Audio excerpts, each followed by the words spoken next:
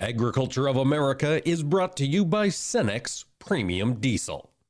Diesel that doesn't mess around.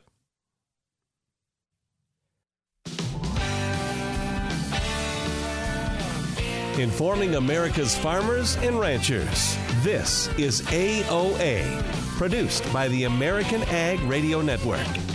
Now, here's your host, Mike Pearson. Hello, folks, and thanks for tuning in to AOA. We've got a lot coming on today's show. We'll be speaking first with Travis Cushman here in just a moment. He's a member of the senior counsel at American Farm Bureau Federation. Supreme Court just agreed to hear a challenge to California's Proposition 12. Travis will bring us up to speed on what that means longer term. Then we're going to speak with Danielle Quist. She's the Vice President of Regulatory Affairs with the International Dairy Foods Association.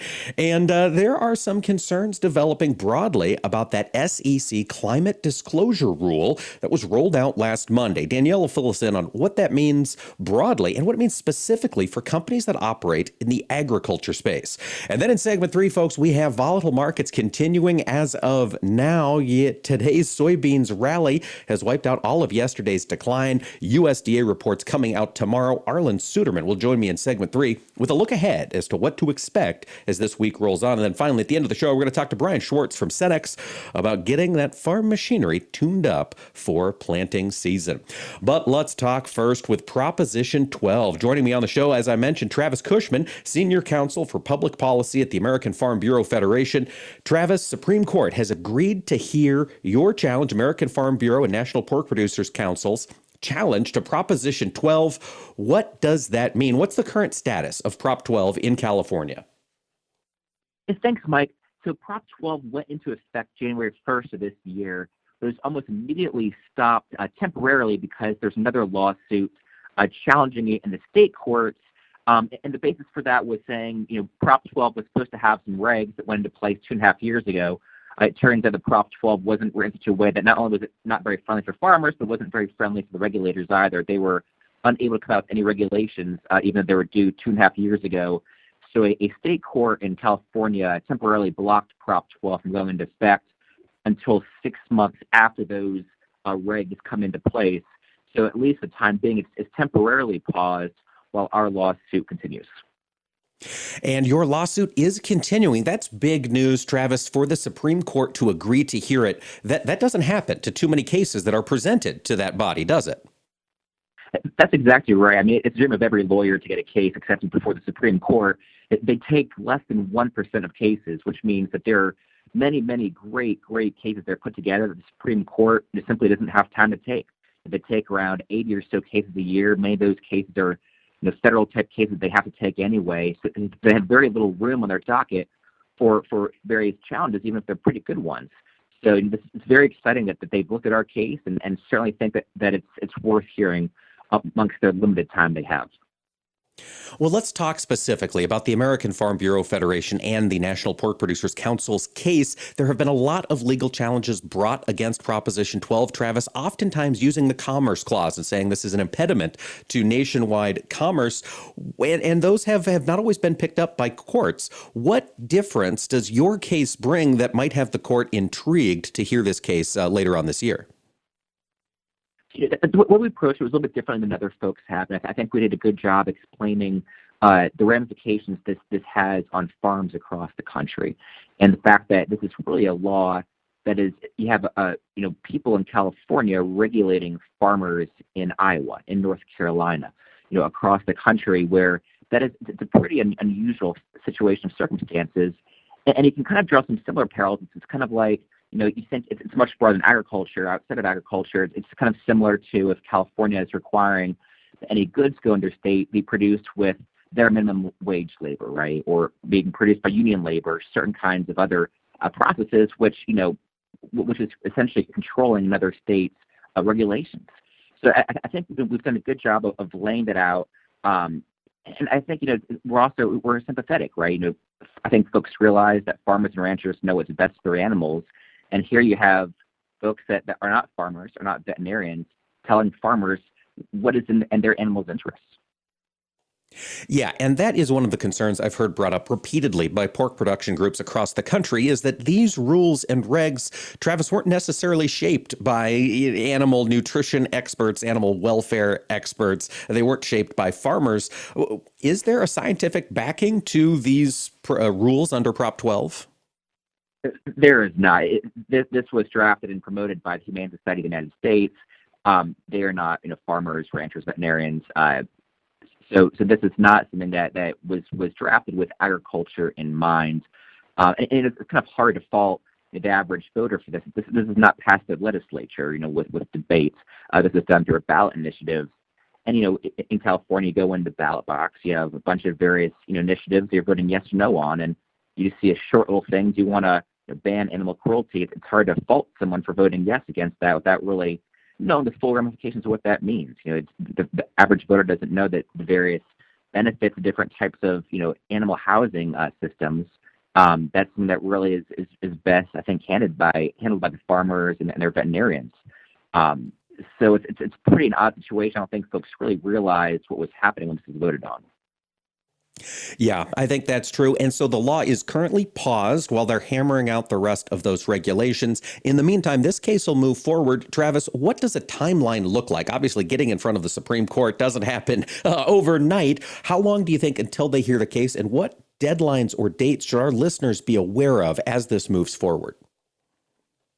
In the next few months, we will proceed with the next stage of briefing. So we've already had one stage of briefing, which was trying to urge the court to take the case, explaining, why this case is this raises national importance issues. So we've now thankfully passed that stage. We're at what's called the merit stage, which is where we debate back and forth on paper first, whether or not this law is unconstitutional or not. So that will happen over this summer. And then I would expect oral arguments probably in the October timeframe. That's when the court reopens again from their summer recess.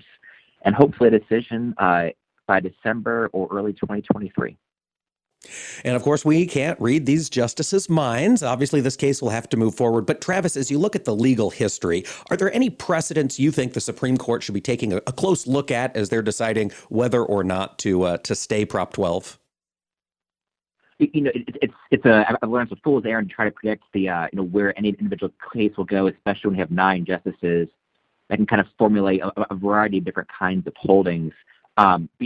We obviously believe that the case we put together is very strong, that Supreme Court precedent does support that one state should not be permitted to extraterritorially control the regulations and the systems of another state.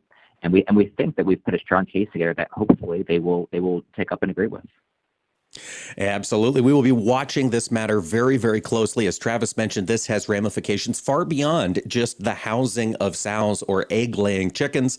This rule, this law, Prop 12, could impact lots of areas over the broader American economy if it's allowed to stand. We've been talking to Travis Cushman. He's Senior Counsel of Public Policy with the American Farm Bureau Federation. Travis, thanks for jumping on and talking to us today about this case. Thank you so much. And folks, stick with us. When AOA returns, we'll be talking to Danielle Quist of the International Dairy Foods Association about that SEC climate disclosure rule that was rolled out last week. Stay with us here on AOA.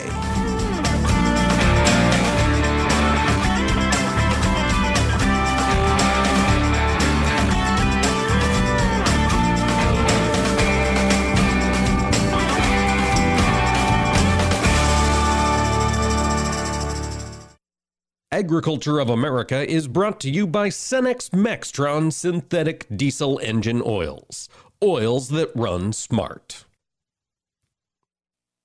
When it comes to your 2022 seed decisions, don't step over the line. Buy new, professionally produced seed from authorized seed companies and dealers. The Seed Innovation and Protection Alliance membership of 100 companies invest 15% of their sales into product research and development that can take 7 to 16 years, with total costs ranging from $1 million to $140 million for new genetics and or traits. SEPA thanks farmers for buying new seed that not only maximizes yield potential, but also funds the next great seed innovations for U.S. farmers. To anonymously report a seed infringement, call 1-844-SEED-TIP. Experts agree using multiple herbicides with alternate modes of action increases your chances of beating resistant weeds. Tough 5EC is a selective contact herbicide for post-emergence control of broadleaf weeds, especially herbicide-resistant strains. Tough 5EC has a synergistic effect with HPPD inhibitors and enhances atrazine with fast results. Tough 5EC is in stock and ready to ship. Ask your local retailer about Tough 5EC or visit BelgiumUSA.com. Always read and follow label instructions. Young farmers don't listen to the radio, right? Wrong. In a recent survey, 74% of young producers said they get their most important agricultural information from their trusted farm radio station. Surprised? Don't be. If you think about it, it makes perfect sense. Radio is the perfect companion because it goes with you everywhere. Whether you're in the shop, on the combine, or in the truck, farm radio is right there with you. This message brought to you by the National Association of Farm Broadcasting. Hi, I'm Smokey Bear, and I made an assistant to help you out, because only you can prevent wildfires. Hey, Assistant Smokey Bear, call me Papa Bear, because I'm grilling up dinner. Do you get it? Yes, good job. So, what should I do with all these coals? Don't just toss them out. Put them in a metal container because those embers can start a wildfire. I understand. The stakes are high. Ha, ha, ha, ha. Learn more at SmokeyBear.com. Brought to you by the U.S. Forest Service, your state forester, and the Ad Council. Vision loss is not something that you feel until it happens. Most people lose their vision from diseases like macular degeneration and glaucoma, not at birth. With macular degeneration, you lose your central vision. You have a blind spot right in the center of your face, so I can't actually see your face. So even that little circle in which I could see became a big blur. I was 65 when I first was diagnosed with glaucoma. There were no symptoms.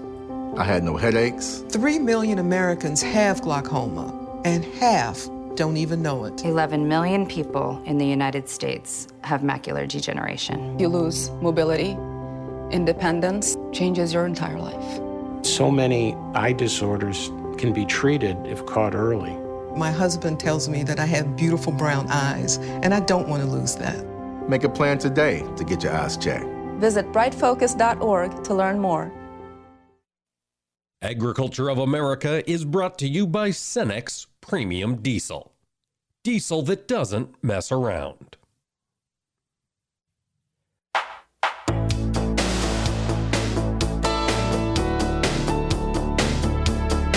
Keeping America's farmers and ranchers informed on AOA. Now back to Mike Pearson. Welcome back, ladies and gentlemen, to AOA. Last week, the Securities and Exchange Commission rolled out really what was a long-awaited rule.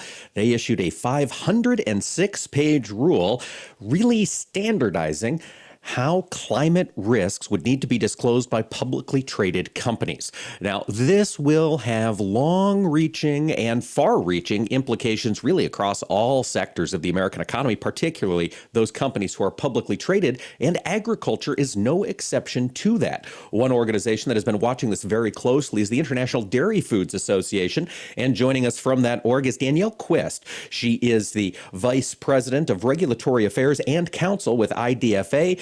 Danielle, thanks for joining us to talk about this SEC climate disclosure rule. Thank you for having me today. Let's start. Obviously, 506 pages. We're not going to be able to run through all the details here in the next several minutes. But Danielle, let's start. What was the SEC pushing for with this rule? What are their goals? Really, their goals are to standardize and expand on what publicly traded, the types of information that related to climate change and climate risks that publicly traded companies have to disclose to investors, to the SEC. So it's scope 1 and 2, which are those types of emissions that are coming from a company's own operations. But importantly, and especially for agriculture, it also, for many publicly disclosed companies, it will include scope 3, and that's the value chain from the company, all the way from the farm up until when the product is sold. So as we think about these different scopes, obviously for those of us who are outside the world of climate change regulations, it's kind of hard to wrap our head around. So scopes 1 and 2, that's emissions created by the company itself, right? If I'm a steel smelter, it's what greenhouse gases are emitted as I'm smelting the ore. Scope 3 then would look at the miners' emissions, right? Down as they're digging the iron ore out of the ground. Is that kind of how you'd relate it? That's exactly it. Scope 3 emissions are indirect emissions. So for for example, dairy foods, the dairy farmer is a key part of the Scope 3 emission. From the raw milk that then is taken to a processor and processed into dairy goodness, and then it may ultimately go to a brand. It may be a private label through a retailer that could be a publicly traded company, or the processor itself could be the company. So it really varies, but generally agriculture, dairy farmers are going to fall under Scope 3 as the suppliers to the ultimate food product that is sold. So if this rule were to be finalized, Danielle, which companies would need to be releasing these climate change disclosures?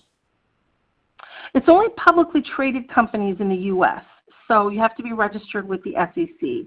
And the Scope 3 emissions, there's a little bit more flexibility for smaller publicly traded companies. At least there are in the proposal. We'll see what the final rule ultimately says. But this really goes beyond just what the SEC is proposing here, because the European Union is already finalizing very similar rules. Other U.S. global trading partners have similar disclosure requirements. So it's really becoming necessary for global competition to be able to track and to be able to measure and report climate emissions, greenhouse gas emissions from the farm all the way to the fork. It goes all the way through the value chain. Danielle, one of the challenges I hear from folks looking at this law is they say, how do we measure these things? We've got a lot of models, but is there a scientific consensus on how we can accurately reflect what sort of greenhouse gas chemicals or pollutants, so to speak, are being released by these companies, particularly farther up the value chain? Well, at the farm level, that is something that we're still working on. And one thing that this rule will help do is spur financial commitments to help farmers pay for the types of measuring and reporting that needs to be done. I know that USDA is becoming very involved with climate-smart agriculture, but we need more data, we need more information, we need more funding so that farmers can do the type of measuring and reporting that needs to be done. And right now, the SEC understands that. They're not expecting farmers to start reporting tomorrow. There is a phase-in period for publicly traded companies that do have to report Scope 3 emissions, recognizing that the technology needs to catch up.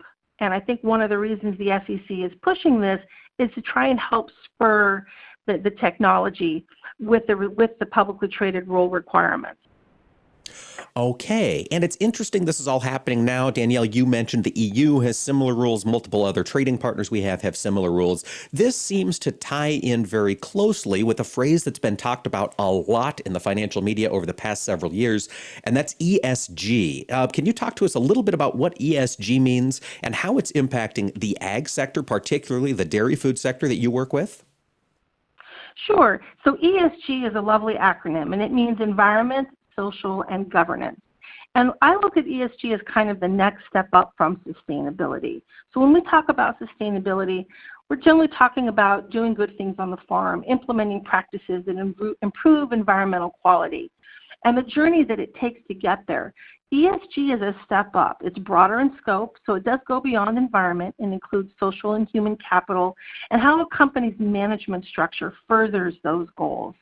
But what's really critical about ESG is it requires the setting of standards based on accounting practices and metrics that are globally recognized, and measuring the company's performance against that standard, and then measuring and understanding the risks that those ESG factors have on a company's business model and their financial performance.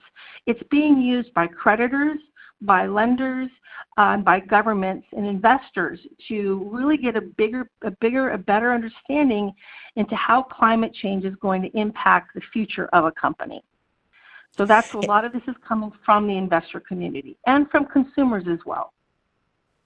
It is. And as we're thinking about this push towards ESG, it is shaping the money flow around the world as investors are looking to spend money or invest in places that meet these standards.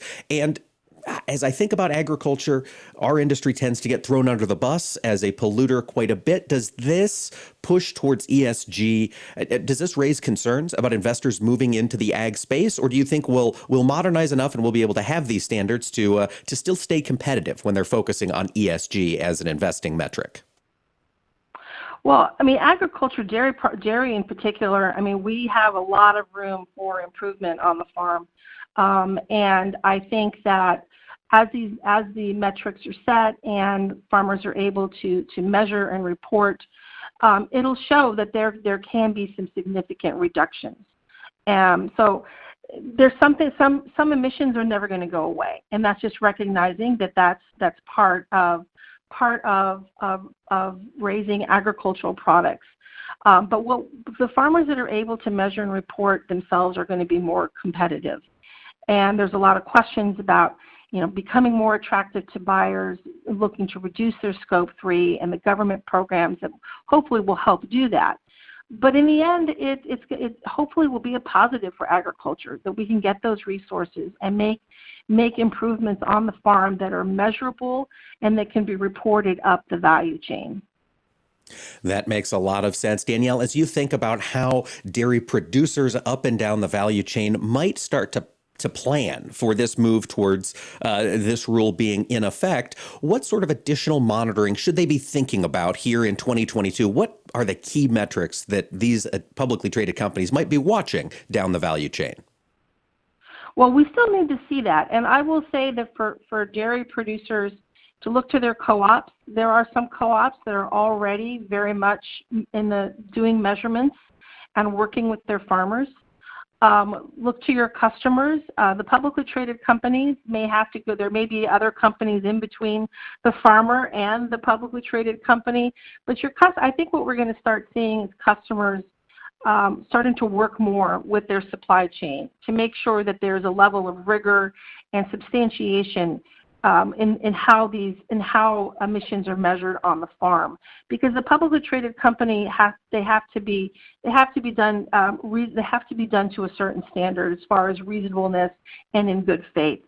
So I think we'll see a lot more coordination between farmers and their customers as they develop forms and processes for measuring and obtaining this type of information throughout the value chain. Indeed. Danielle, before we let you go, you, of course, at IDFA have been working on this. Where could growers go for more information on this rule and how it would pertain to the dairy sector?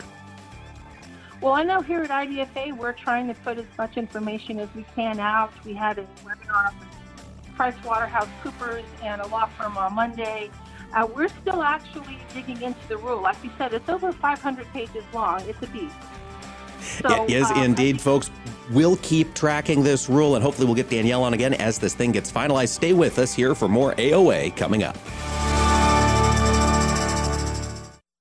Agriculture of America is brought to you by Cenex Premium Diesel. Diesel that doesn't mess around. Your diesels are your engines of prosperity, so they deserve the best treatment. And with FS Fuel and Lubricant, you'll give them the gold standard. Diesel X Gold High Performance Fuel plus Suprex Gold ESP Engine Oil. Formulated to work together, they'll keep your diesels running longer and stronger, from farming to construction to trucking. Visit fsgoldstandard.com or talk with your local FS Energy specialist. FS, bringing you what's next. Every Tuesday, we're sitting around the table, sponsored by CHS, where we'll be talking with folks from throughout the cooperative system. Join us as we discover what makes cooperatives unique when there are more options to do business with than ever before.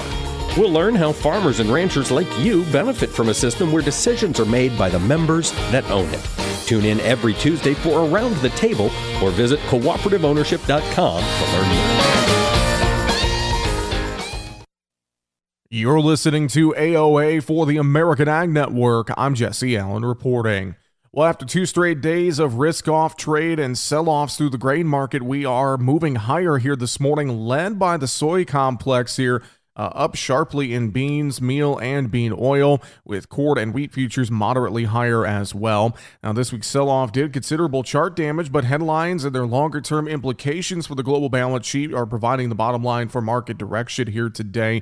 Near term, the focus shifts to tomorrow's USDA quarterly grain stocks and planting intentions reports. The stocks report, particularly known for their surprises that often defy logic, but they are what they are, and they keep traders on edge until they're passed, and it's really going to shape things here as we move forward. We continue to watch what's going on with peace talks and the lack thereof with Russia and Ukraine. That, of course, is still driving our markets. Crude oil prices 3% higher, or a little more than that now, as we work into the morning trade. Crude oil up $4.02 a barrel, 108.26. On the livestock side, cattle and hogs mostly lower. We have the quarterly hogs and pigs report out this afternoon. Expectations for all hogs and pigs at 98.8% of last year. Kept for breeding estimated at 100.1%, and marketing's at 98.7%.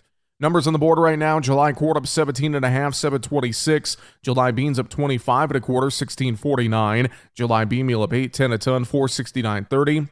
July bean oil up 106 points, 70.93. July Chicago wheat up 12.5, 10.21 and 3/4.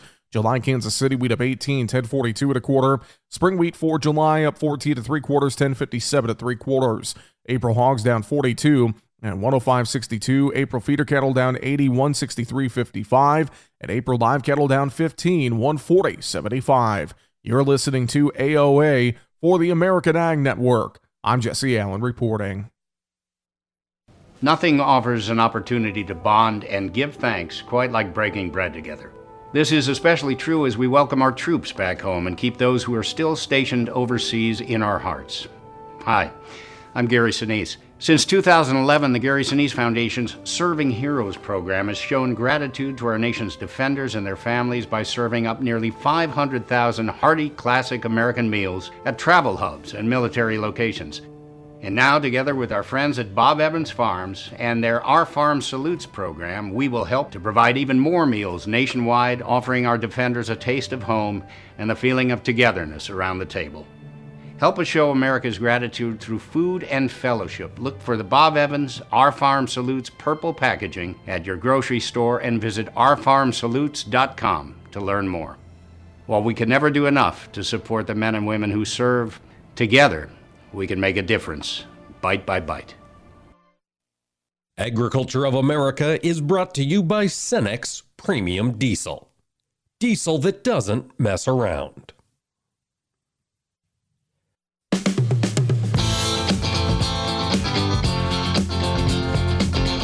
Keeping America's farmers and ranchers informed on AOA. Now back to Mike Pearson.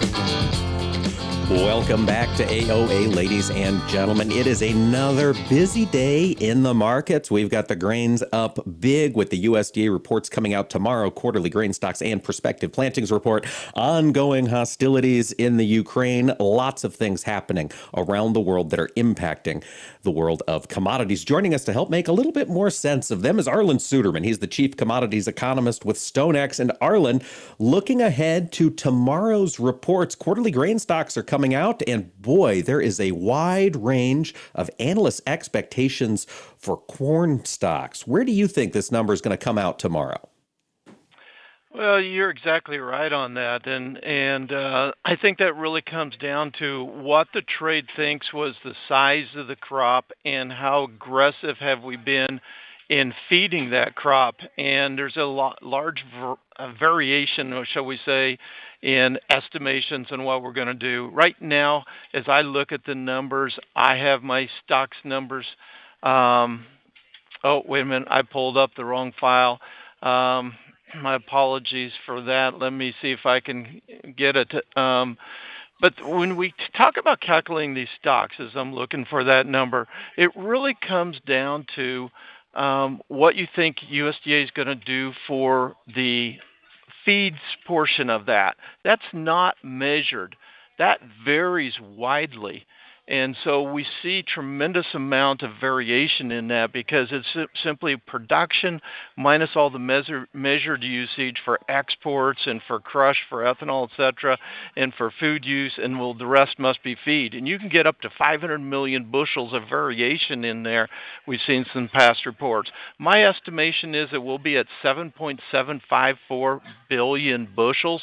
That would be up a little bit from the just under 7.7 billion bushels that we were a year ago, but pretty similar overall.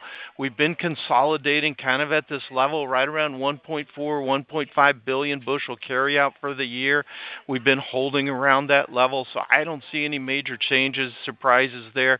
But when USDA has a surprise in their stocks numbers, it oftentimes defies logic. So the question is that because of calculation error, survey error? If you're off 1%, that can make a significant difference, and that's usually within the realm of survey error. Or are they miscalculating the size of the crop in the first place? USDA NASS tells me that survey of the size of the crop is the one that they have the greatest amount of confidence in every year, but yet it seems like they're always changing it a year later. So how much confidence do they have in it? But that has a big impact then on what the stocks reports are each quarter. Given the fact that quarterly grain stocks can be a wild card, Arlen, and we've got so much volatility, is there a way that growers can manage the risk? Would this be a put situation? How do you just sit on your hands and let the report happen and then commence to trading once the numbers are known? What do you think is the best way to manage a report that can be this volatile? Yeah, it's not just a report. It's every headline that comes out these days, it seems like, gives us a big move. I mean, for example, we've been trading a 38-cent trading range in Chicago wheat today, and that's considered a mild day. We traded almost a dollar range yesterday, but these reports are on a quarterly basis are also known for their big market moving away. So one of the things that you can do is what's called short-dated options. Short-dated options give you protection for just a short period of time to get through the report, either a put or a call. Because they're short-dated, they tend to have a lower cost because there's not a lot of time risk to the person selling you the option. It's like buying a fire insurance on your house for just a matter of 2 weeks or something like that. That's going to cost you a lot less than an annual premium for fire insurance on your house. So that's one option that they can do that a lot of people are starting to take advantage of. That makes sense. Arlen, as you think about the soybeans quarterly grain stocks, there's a much tighter estimate from traders on what to expect from that soybean number. Is that because it's just easier to quantify the total amount of soybeans left in storage? Well, when it comes to soybeans, we have primarily two uses, crush and exports, and both of those are measured. And so it really should come down to a very well-defined number. The math should work out very tightly, but there are still surprises there. And so USDA says, well, residual use has changed dramatically. Well, what is residual use? Residual use is simply that area of the balance sheet where they account for miscalculation of the size of the crop or for statistical error in their survey methodology. There is no really thing such as residual use, although there are some very minor uses of soybeans. So it comes down there. In some months, we'll have big negative numbers for residual use. So how does that happen? But that's the way USDA does things. So when there's differences in estimates for what soybean stocks are going to be in a quarterly report, it's usually because people have different opinions on what USDA's residual use is going to be for that quarter. Is it going to be positive? Is it going to be negative? And by how much? And what I do is I look at a kind of a 10-year average and look at the trends of recent USDA reports for the March report, what they do for residual use, and try to follow that trend of what USDA did. But because most of the use is measured, that tends to give you less variation in the soybean number. Arlen, as you mentioned, you look at the trends of past USDA March reports. What are the trends? Can we pick up anything meaningful from how USDA has handled this data in recent years? Well, as we look at the numbers in the March report, usually the biggest focus is on the acreage numbers in the corn stocks report. That's where the biggest surprises come to be. And this year it seems like we have most estimates, well, there are a few estimates that are outside of these bounds. Most of the trade estimates are really around that 91 to 92 million acres of corn and 88 to 89 million acres of soybeans. And as I run the balance sheets for this coming year, those are really very minimum levels, and we better have a trend yield or better in order to keep from running out in the year ahead. And with Ukraine now looking very iffy for being a significant exporter over the next 12 to 18 months, that's probably even insufficient for the corn side of things unless we get a big safrinha corn crop in Brazil. So those are very minimum levels now the trade's expecting. USDA could have a surprise in there in those acreage numbers, but it better be something that the estimate range that I told you are higher. Yes, indeed. Arlen, you mentioned that safrinha crop down there in Brazil. We are getting close to pollination, to really seeing some direction with that crop. Do you have any hints as to how that might shape up down there as of yet? Well, there are some dry spots right now, as there always are. Even in the Midwest each summer, there's always some spots that are dry, so you'll see some things on social media. Overall, the crop is looking pretty good. The question is, as you said, as we get into April, that's when the bulk of the crop goes to that critical pollination stage. So that's also when the rainy season sometimes ends, and we got to get the crop through pollination before the rainy season ends. We need to see the rainy season continue into the end of April or the 1st of May. Some of the weather models have it ending early this year. Some of it have it going on and providing adequate rains. We have seen a trend toward drier weather in some of the northeastern safrinha corn growing areas. That may shave a little bit of production off, but right now we're looking at overall a decent crop, but we're watching the month of April very closely. That makes sense. As you think about bean shipments, Arlen, we've been talking a lot this time of year of beans moving out of Brazil as that harvest continues. Are we seeing Chinese purchases in particular come back to the U.S. as they grow concerned about what could be coming out of the country down there in Brazil? Well, we definitely are. It first started off with new crop purchases, and that made sense since new crop at the time was trading about a $2 discount and still is to the nearby. So the expectation is if there's risk, it would be more upside risk to the new crop contracts. But now they're buying more old crop as well, and we've seen a steady pickup in that. It's mostly for delivery this summer. If we look at the FOB bids at the ports in Brazil, they are more expensive than U.S. Gulf bids really from June on. And so if you look at what it costs to transport the freight and everything delivered to the port in China, now we're talking about over $23 for beans, and China is still buying. And we're also seeing some encouraging signs in their hog herd as we look at the hog futures in China for the deferred months. They are now giving some opportunity for them to hedge in some profits, and that should boost the feeding needs that we have in the second half of this year as well. That is good news for American soybean producers. Arlen, while we've got you, there has been a lot of conversation about spring wheat acreage this coming year, given the high cost of nitrogen and the profitability of other crops. Do you have a sense on what to expect for spring wheat acres as we look at 2022 planting season? Yeah, we're looking for a modest decrease in spring wheat acres, and overall, I'm looking for 11.28 million acres. That's down from 11.42 last year. There are others who are looking for an increase, and we just don't see it. Too much competition from some of the alternative crops right now. Even though the wheat prices overall have improved from where they were a month or two ago, we still don't see it. There is a lot to keep an eye on as this moves forward. Arlen, thank you for joining us and for getting us a little bit more prepared for tomorrow's big USDA report. I always appreciate your insight, folks. This is Arlen Suderman from StoneX. Thanks for joining us, Arlen. Thank you.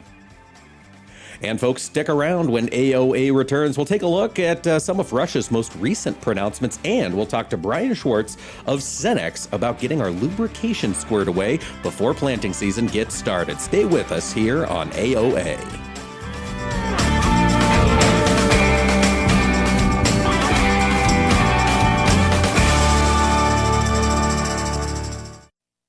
Agriculture of America is brought to you by Cenex Maxtron Synthetic Diesel Engine Oils. Oils that run smart. Take a look under your bed. Find stuff under there? What about jobs? No? Now try your basement. There's a pair of overalls that overall you're not so into anymore. A perfectly good laptop that hasn't sat in your lap in months. And even more stuff, but still no jobs? Well, you really have both. See, stuff is defined as household articles considered as a group. Sometimes this stuff is no longer needed. Wait, no longer needed? That can't be right. Because remember those jobs you were looking for? Those are really needed, and they're the stuff inside your stuff. Even inside that winter coat that moved with you to Phoenix. Our job is to unlock those jobs, and it starts when you donate your stuff to your local Goodwill. Here's how we do it.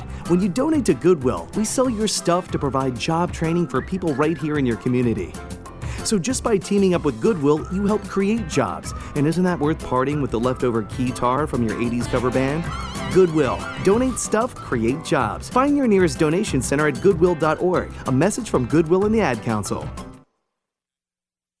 What do Mick Jagger, Barbara Walters, and Star Jones all have in common?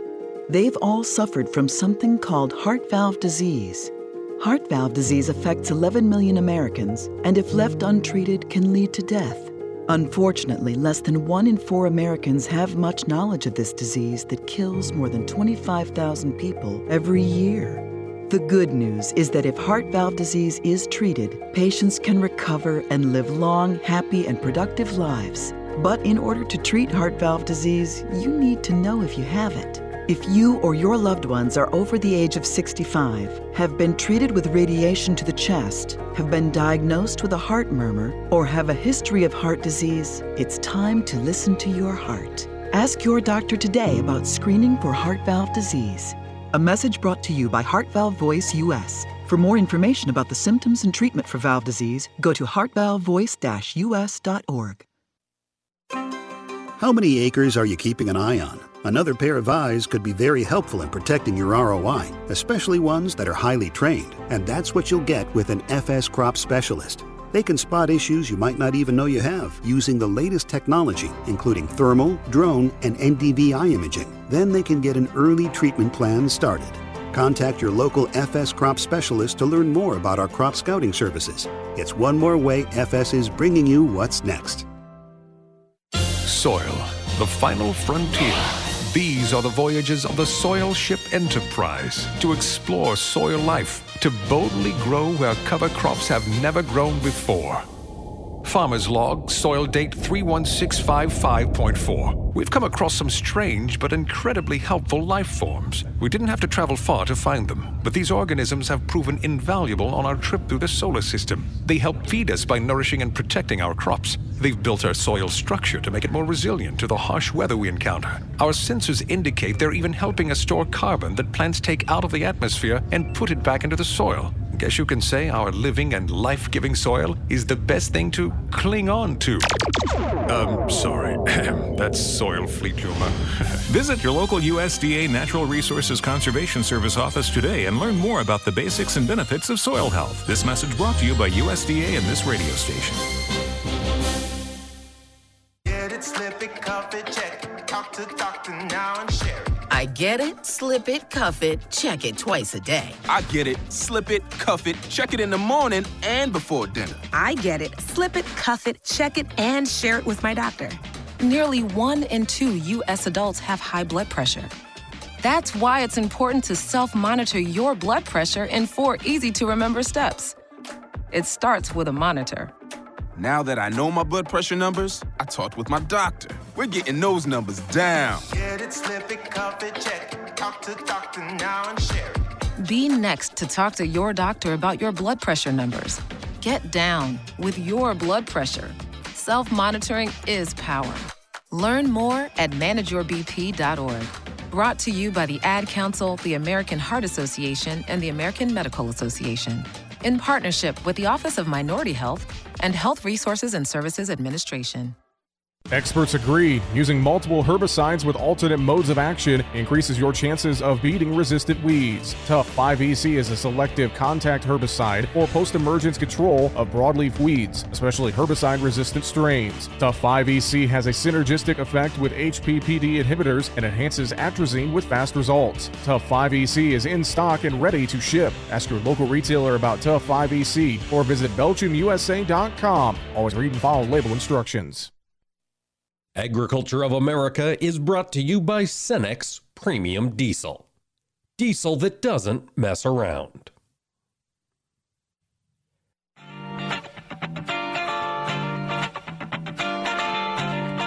Information farmers and ranchers need to know. AOA. Now back to Mike Pearson. Well, folks, thanks for tuning in to AOA today. We're going to be talking with our friends from Cenex here in just a little bit, getting geared up for keeping everything lubricated as planting season gets close. But before we do that, I wanted to talk about one of the things that might be moving the markets later on this year. We've been trying to identify places where we could have some excitement if the status quo were to change, and the place that still might happen ahead is Europe with natural gas. Obviously, the discussion has been going on for the past several weeks. The Europeans want to wean themselves off Russian gas. The Russians view their European customers as unfriendly. Recently, Russia, in fact, last week, Russia demanded that any payment for natural gas would have to be in rubles. The Europeans disputed that. They said, no, our contract is signed for these payments to be made in euros. This conversation is ongoing, and the fear is growing that Moscow could turn off gas supplies to the rest of Europe. So that's one side. And the commentators right now believe that's not very likely, that we would see Moscow just shut the taps off to their European neighbors. But keep in mind, 2 months ago, the smart money was on Russia's bluffing here, and they're not going to be moving into the Ukraine. So let's keep an eye on this, because as our industry knows, if natural gas prices skyrocket, and if they were to skyrocket additionally in Europe, we'll see their nitrogen production fall, and we could certainly see some additional longer-term effects stick around as a part of this. Another interesting wrinkle, just something to keep an eye on, the Kremlin has also said yesterday that they believe payments in rubles are a good idea for other commodities as well. I don't know if they're looking to export around the sanctions or countries that perhaps aren't abiding by the sanctions, but it seems as though Vladimir Putin is working to raise his stockpiles of rubles there in the Russian country. So we'll continue to be watching this story, no doubt, as we talk crude oil, as we talk fertilizer. The standoff amongst natural gas issues in Europe. Boy, this is one of those things that is going to have a long tail, folks, and we'll be sure to keep bringing you up to speed about what's happening with it here on AOA. Now, before we go for the day, it is time to check in with our friends at Cenex, and joining me today, Brian Schwartz, the district manager for lubricants at Cenex for Nebraska and Colorado. We're getting geared up for planting time. Brian, how can equipment preparation save time during the planting season? Well, we know the planting season's not here yet, but it is right around the corner. So, it's just really important to get into the shop and start that preventative maintenance now to save you some downtime later on. And really choosing the right greases and lubricants is a big part of that. You really only get one chance at picking your brand, and the brand you pick should be a quality brand. It certainly should. Brian, why does getting that early season maintenance out of the way matter? Well, you just want to get ahead of going in the field. Just because your equipment was working when you parked it last fall doesn't mean it's still that way this spring. So you want to perform that maintenance and use that downtime right now to make sure you pull in and ensure that your equipment's ready for the game and ready to go when the time comes. Well, that time is getting closer. Brian, what's the first thing farmers should do to get their equipment ready for spring?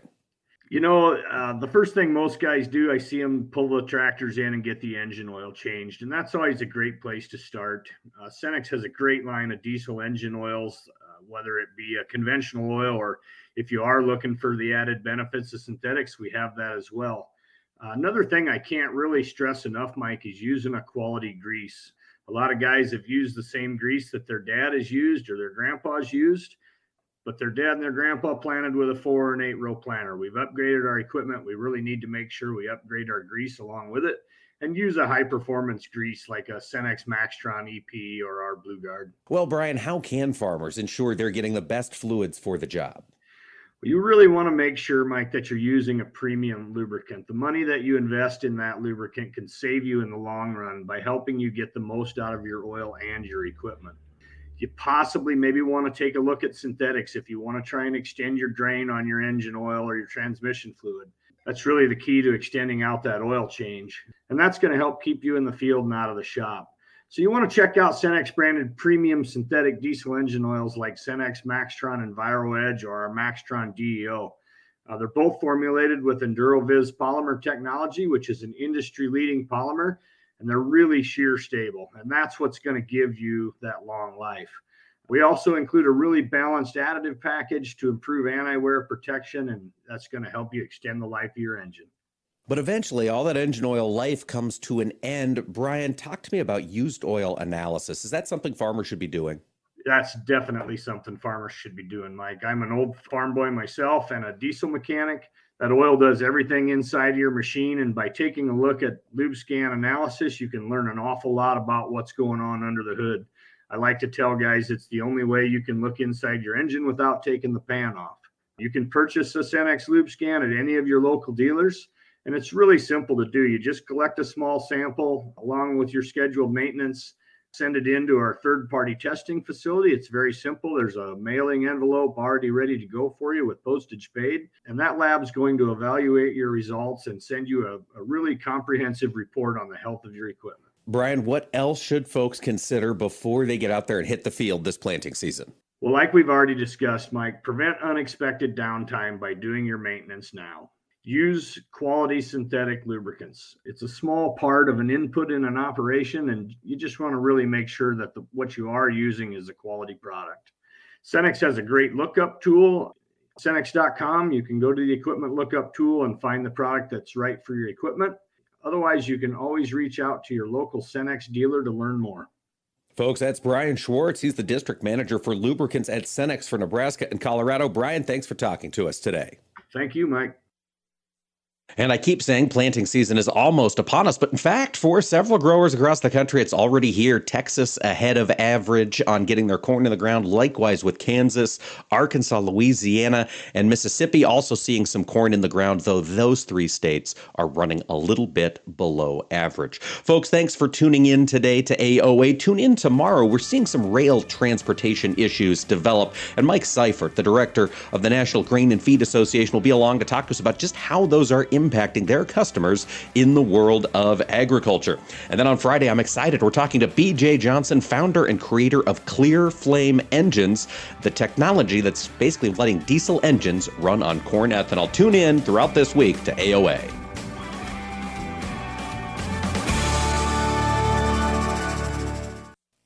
Agriculture of America is brought to you by Cenex Premium Diesel. Diesel that doesn't mess around. Okay, gotta be late. Gotta go. Where'd I put... wallet. Check. And... phone. Check. Keys. Check. Lunch. Check. Checking for the things you need doesn't take long. But what about checking for your safety? Right now, 1 in every 5 vehicles on the road has an open safety recall. But it only takes seconds to check for open recalls on your car at checktoprotect.org. All you need is your vehicle identification number or license plate number. Your automaker may not have the right information to notify you about recalls by mail, especially if you recently moved or drive an older or used car. Checktoprotect.org is the quick, easy way to find out if your vehicle has an open safety recall and find the closest dealer who can make the repair for free. Laptop. Check. Before you go, take a minute. Visit checktoprotect.org. Check to Protect is a program of the National Safety Council.